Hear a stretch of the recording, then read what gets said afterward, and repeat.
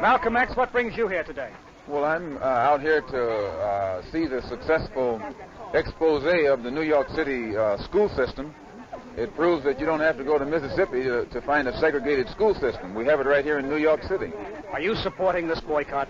Yes, I did support it. I came as an observer, and I supported it because it shows that the problems that the white liberals have been pointing the finger at the Southern segregationists and condemning them for exist right here in New York City. The Negro leader in America today is on the spot when he thinks that he has to defend, that he has to satisfy the white man and the black man too. If you're going to lead black people, fight for black people. Fight for the satisfaction of black people. And you can't always do it and please white people. You can't please both. You have to please one or the other. Okay.